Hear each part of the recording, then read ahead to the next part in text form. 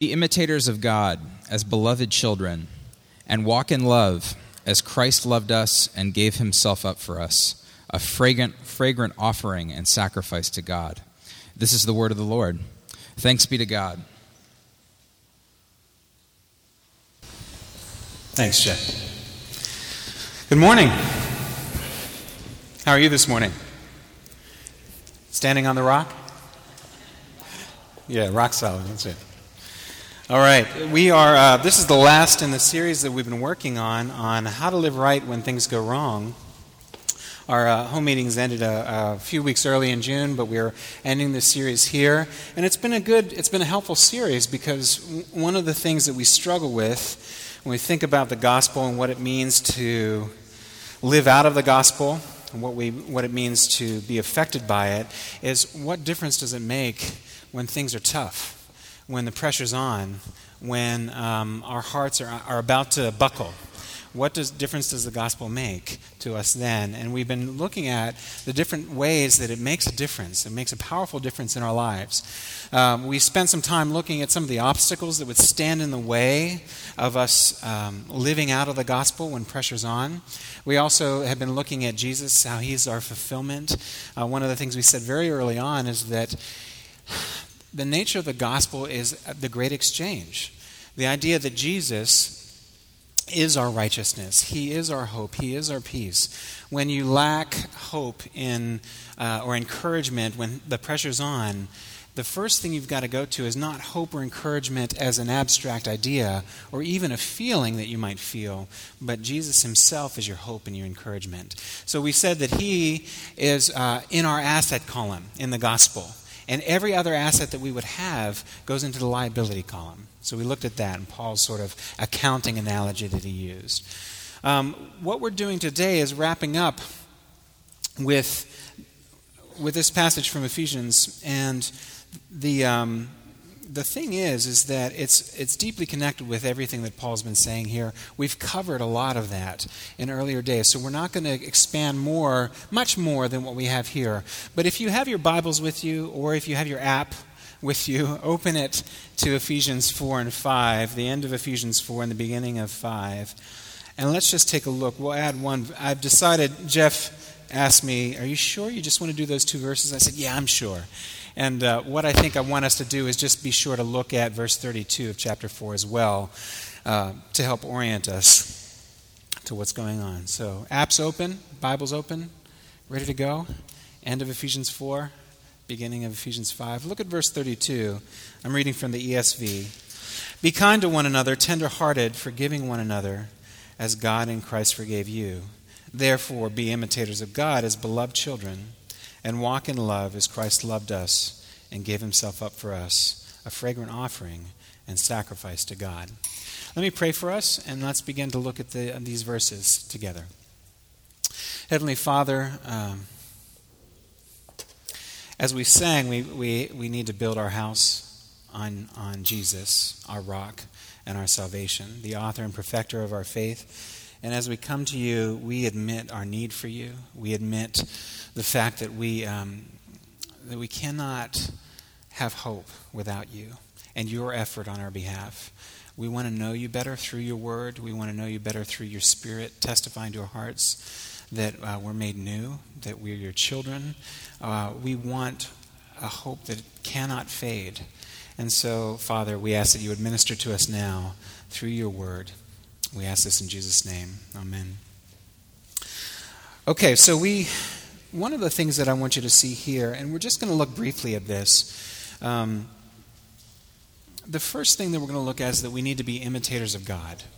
Imitators of God, right? And the second thing we're going to look at is that we need to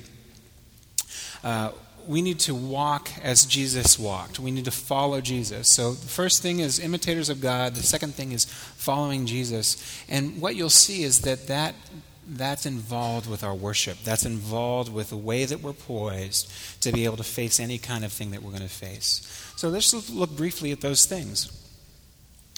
First, imitators of God. You know, Jesus really focused on this in his ministry. He really focused on it. And the idea, one of the parables that he told was of an older brother and a younger brother. And those two things are contrasted with what's going on here, what Paul says here. He says, therefore, be imitators of God as beloved children. Now, in Jesus' parable of the older brother, younger brother, the older brother is religious. And many of you have grown up in a church context, and you've been very religious. And religious means to you maybe different things, but among them it might mean coming to church on Sundays and making sure that you do that regularly. It might mean tithing regularly, giving an offering to the church and to ministries, and part of your resources, acknowledging that they're God's and giving them away. It might mean praying regularly, or spiritual disciplines, or checking off the checklist. But one of the things we've talked about over the course of this series is that a checklist won't do it for you. It won't change your heart the way that your heart needs to be changed. And we've said that the heart is the center of human beings in the Bible. It's the center of who we are. So that center of who you are won't change in the way that it needs to be changed through just doing a checklist. Why? And that's what Paul is getting in here, and what Jesus gets in that parable. It's definitely related. The idea is that if you have grown up in a religious way, one of the things you're trying to do is say, God, I want to please you. I want your favor. Now that doesn't sound bad in and of itself. I want to please you. I want your favor. But what happens, because sin is still present in our hearts are still broken, our hearts are jury-rigged to be our own representative before God, not to rely on Jesus before God. Because our hearts are jury-rigged in that way, we take our performance in religious duty and we make it a way that we would have God owe us. It's a way to avoid God. So in the ways that you've gone about religiosity in your life, spirituality in your life, if you're highly religious, if following the rules is important to you, chances are that you've struggled with this, that you've struggled with trying to check off the checklist and please God. But in the gospel, we see that no other name other than Jesus under heaven can people be saved by. So it's not your name, it's not your effort, it's Jesus' effort. So one way to come is the elder brother came. The elder brother is often overlooked in that story, that parable of Jesus. The elder brother saw that the younger brother, we'll get to him in a second, went away. Right? Went away. He took all of the things. He didn't take the father's love. He took all of the things that the father had given him or could give him, and he went away and he squandered them. Irreligion. Right? But the religious brother, the elder brother, stayed behind. And what's so interesting about that is his argument at the end of Jesus' parable, where he stands outside and he refuses to go into the feast of the younger brother when he comes back, when he's found. He was lost, but he was found. The father throws a feast. He says, this brother of yours was lost but found. It's right to celebrate that he's come back. The elder brother stands outside of the feast, and he refuses to go in, the text says. He refuses to go in. And he says to the father, have a nice slave for you. You see? Religious duty in a way that would get God to owe us. Why do you come to church? Why do you read your Bible? Why do you pray? Why do you go to home meeting? Why do you confess your sins? Why do you serve in a ministry? Be careful. Be careful of that religiosity strain that's necessary that's part of our hearts, but necessary to undo, necessary to throw away. The other side of that is irreligion, whereas in Jesus' parable, I know I'm spending a lot of time on the parable, it's a great illustration. And it gets back to our passage. You'll see how it threads in a second. The younger brother took God's things, the father's things, and went away, and he squandered them. And he said, give me what would be mine if you died. I want your things, but I don't want you. And one of the things, like I grew up in a troubled home, and one of the ways that I could escape that a bit, was through my artisan temperament. And so I played guitar all the time. And I tested out of the state requirements for high school by 10th grade, and I worked with my art teacher to get study halls and not really take coursework, but I was able to mark down the practice that I did as accreditation. You had to have some sort of classwork going as the regulations went. So I finished the last 2 years of high school basically just playing guitar because I resisted the structures and the frameworks, and I was resisting the ill structure and ill framework that was going on at home, and I tended to project that around me. And I think that there are a lot of you who have grown up in religious homes or on the other side of this where you're like, okay, I'm tired of the boxed in. I'm tired of the religiosity. I'm tired of being weighed down by all the checklists. I want freedom, and that's exactly where I was at. I wanted freedom from the difficulties that were going on at home, but I also wanted freedom from any structure. The interesting thing is that if you look at Netflix, they kind of anticipate through artificial intelligence what your viewing is, your viewing pleasures are, your viewing habits are, and then they'll recommend based on that. And there was one time where I was looking, and the recommendation came up from my viewing pleasure, and it was the first words were anti-establishment. Visually striking, anti-establishment, visually striking, romantic, cerebral action. I think that was it.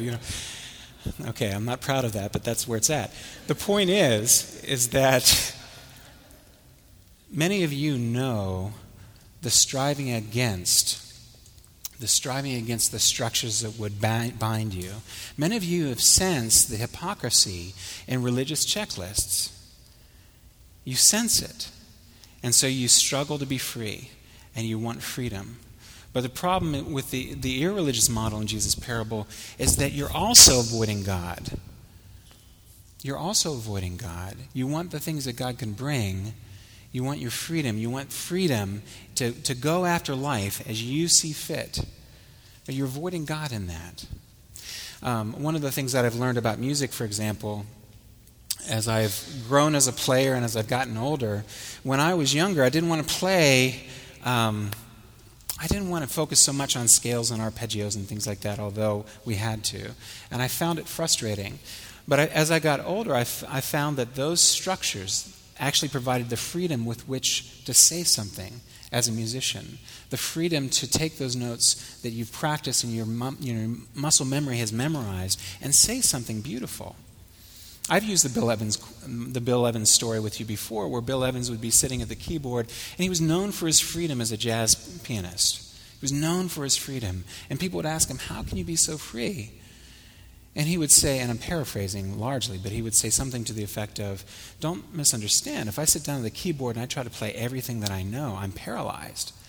But if I sit down with 2 chords, I can create infinitely. So there's something about structures that are actually inherently good that we, in our longing for freedom, I have an artisan temperament. I long for the freedom. Anti-establishment is in my Netflix queue, right?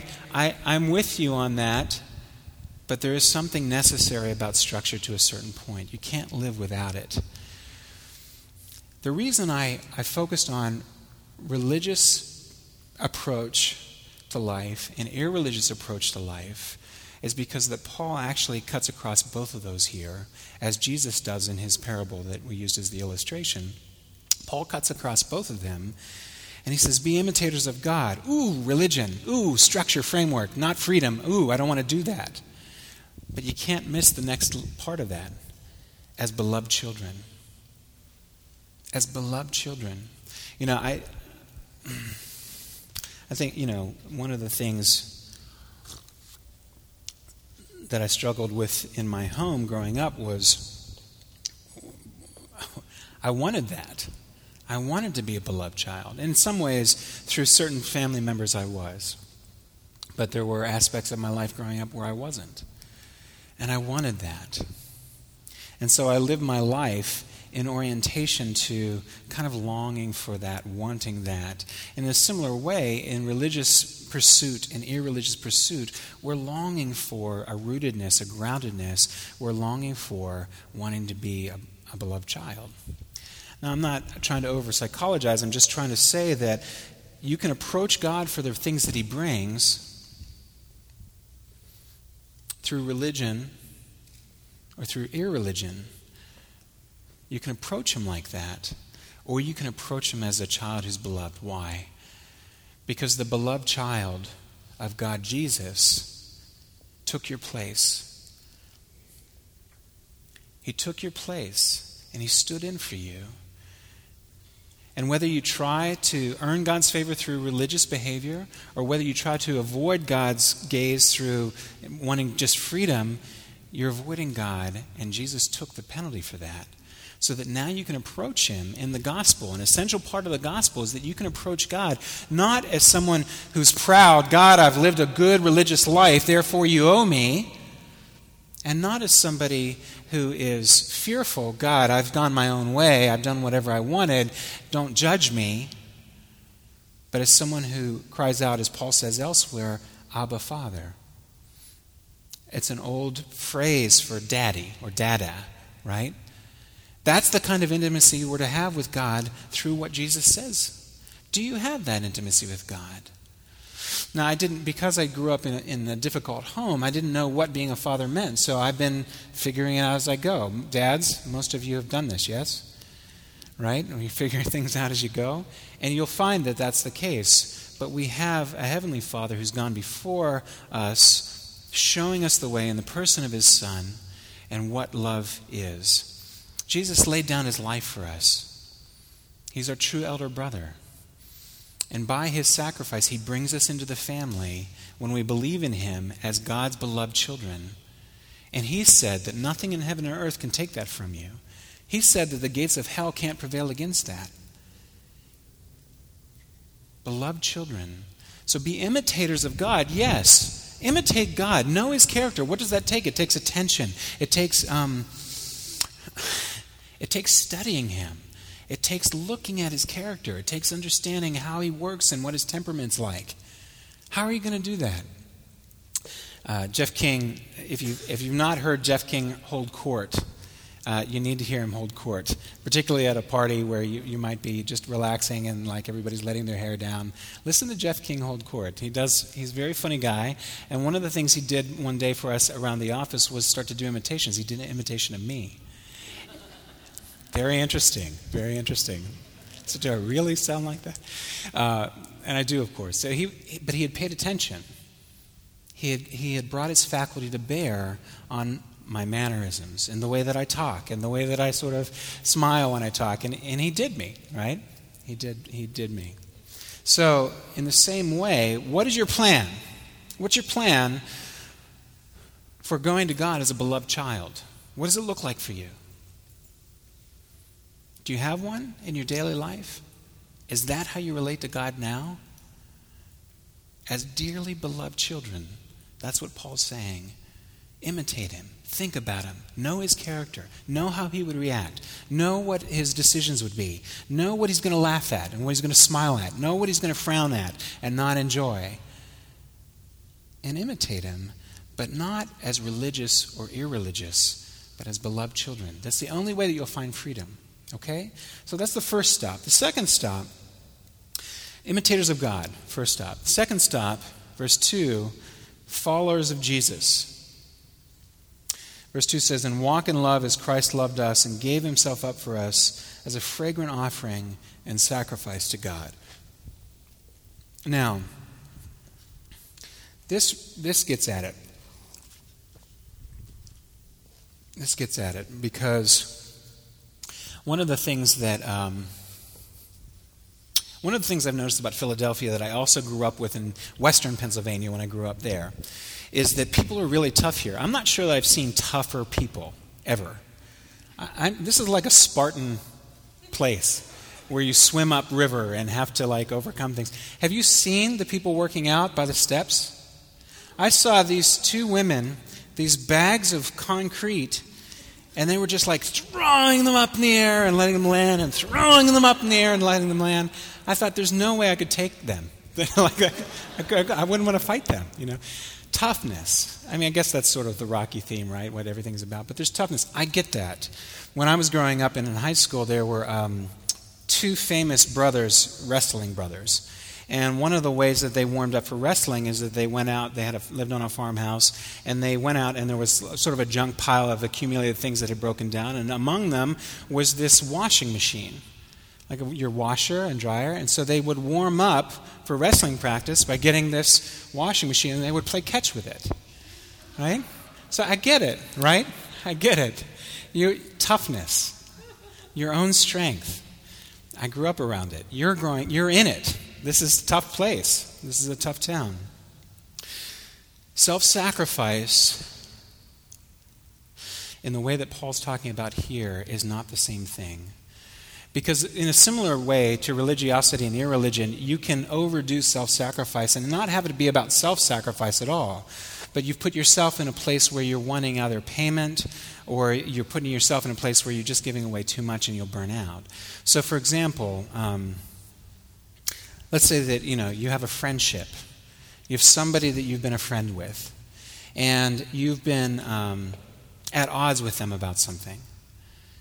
You've been at odds with them about something, and you're avoiding them, and you're putting up with them when they continue in the way that they're, let's say that the thing you're at odds at is something that they're doing to you.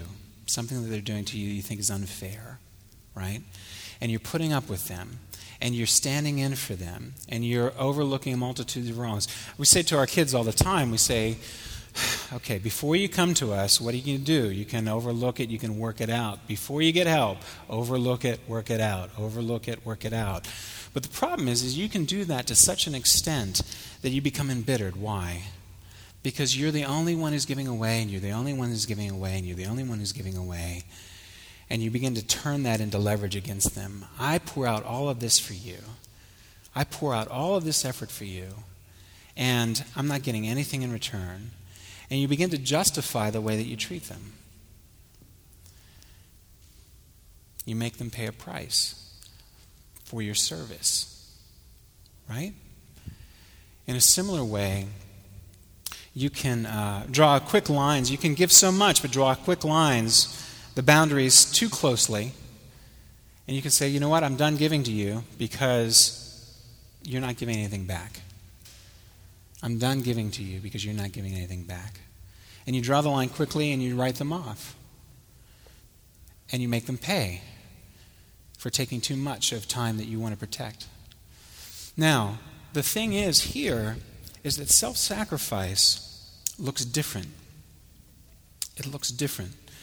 Walk in love, what's he talking about? Verse 2, and walk in love as Christ loved us and gave himself up for us. He's talking about, verse 32, be kind to one another, tender-hearted, forgiving one another as God in Christ forgave you. Why does he say that? Because it's hard to be kind when somebody else is not. Again, this is Philadelphia. Known for toughness, not known for kindness. Right? You've experienced this. You have to have had experienced this. Whether it's waiting in line at Dunkin' Donuts or driving on Kelly Drive or wherever it's at, you've experienced someone lack of kindness towards you. Why does Paul talk about kindness being necessary and rooted in the love that Christ has showed you? Because we're not good at it. We're not good at it. Think about when you're emotionally spent. Think about when you're psychologically spent. Think about when you're physically spent.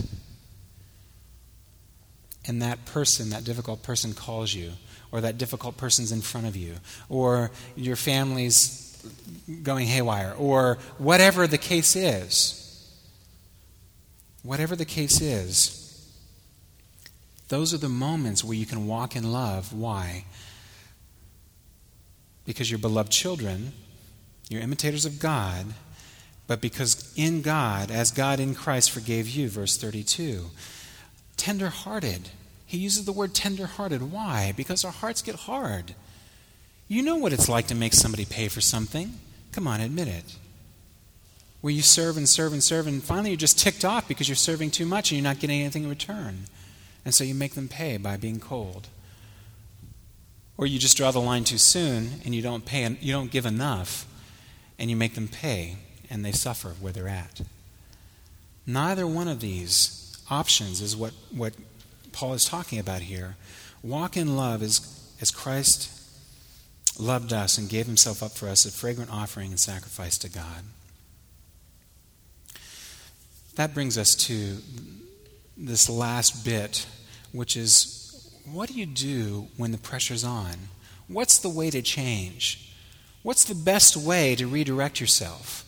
What's the best way to sort of check yourself and make sure that you're not running off the rails on either side, but you're staying right in line with the truth of the gospel? Paul tells you. He says that as Christ gave himself up for us, a fragrant offering and sacrifice to God. What was a fragrant offering and sacrifice to God? Old Testament scholars, we have some here. What was a fragrant offering and sacrifice to God? It was a way to deal with sin. It was a way for God's people to be able to approach God freely without their sins stopping them. Right? What's the way that you deal with brokenness in your life? What's the way you deal with a lack of kindness and a hard-heartedness? What's the way? The way is right here. To walk in love is Christ's love. To follow Christ. You don't give yourself out until you're so spent that, you don't. If you give yourself out and you're trying to get back, you will exhaust yourself. And if you give out a little bit but hold all the reserves for yourself, you're not loving in the way that Jesus wants you to love. The only way that you're going to be able to do this is to see the one who poured himself out for you. And the only reason you don't do this is your functional rejection of him doing that for you. Do you understand? You reject Jesus in your place, on your behalf, living the life that you should have lived and dying the death that you should have died. You reject him regularly. I do too. So where is freedom to be found? Remember Paul's first statement, as beloved children, imitate God and walk as Jesus walked. The only thing that frees us to walk in a tender-hearted, kind-hearted, forgiving way is to see him in our place. To know that he is our righteousness. He is our kindness. He is the perfect imitator of God. He was God. He is the first and the last. He was the son who made many members of his family, many sons and daughters of God's family. Adoption is a big theme. We'll talk about that more in God's family. But it says here, beloved children, you're made members. You have the rights that Jesus has in his family. Why? Because Jesus went in your place. Do you see that? Are you going to go into work this week knowing Jesus in your place? Are you going to have your relationships with people this week knowing Jesus in your place? Are you going to be imitators of God, tender-hearted and kind and forgiving one another because God in Christ forgave you? Are you that oriented to God as your Father? Because Jesus the Son, the perfect Son, stood in for you and was treated as though he weren't a son so that you could be called sons and daughters. Do you know that? Think about him this week. Choose somebody in your speed dial on your phone to text about how you're praying that into your life this week, and do it. Find some friendship and accountability to pursue God as your Father, to pursue God as one who's beloved as a child. Because the beloved child, Jesus, gave himself up for you. You can give yourself out to others in a tender-hearted and a kind and a forgiving way. And it won't be too much price to pay, and it won't be too little price to pay. You'll find balance when you put Jesus first. You'll be able to do it freely and with confidence and with as much resource as you need. Let's pray together. Heavenly Father, thank you for your word. Thank you for the fact that you have called us out of darkness into the light of your presence through our Lord and Savior Jesus. Thank you, Jesus, for standing in. Thank you for your steadfast heart. Thank you for your kindness. Thank you for the fact that you are, that we have forgiveness in you, that you are our forgiveness. You are our safety, our strong tower, and our shield. And we need to know that as we enter into day, as we go into our weeks, as we go into work, as we go into our schooling, as we go into life change and moves, as we go into struggles that we're in relationships. Father, be with us. Anoint us with the blessing of knowing through your Spirit that you have made us beloved children. We ask this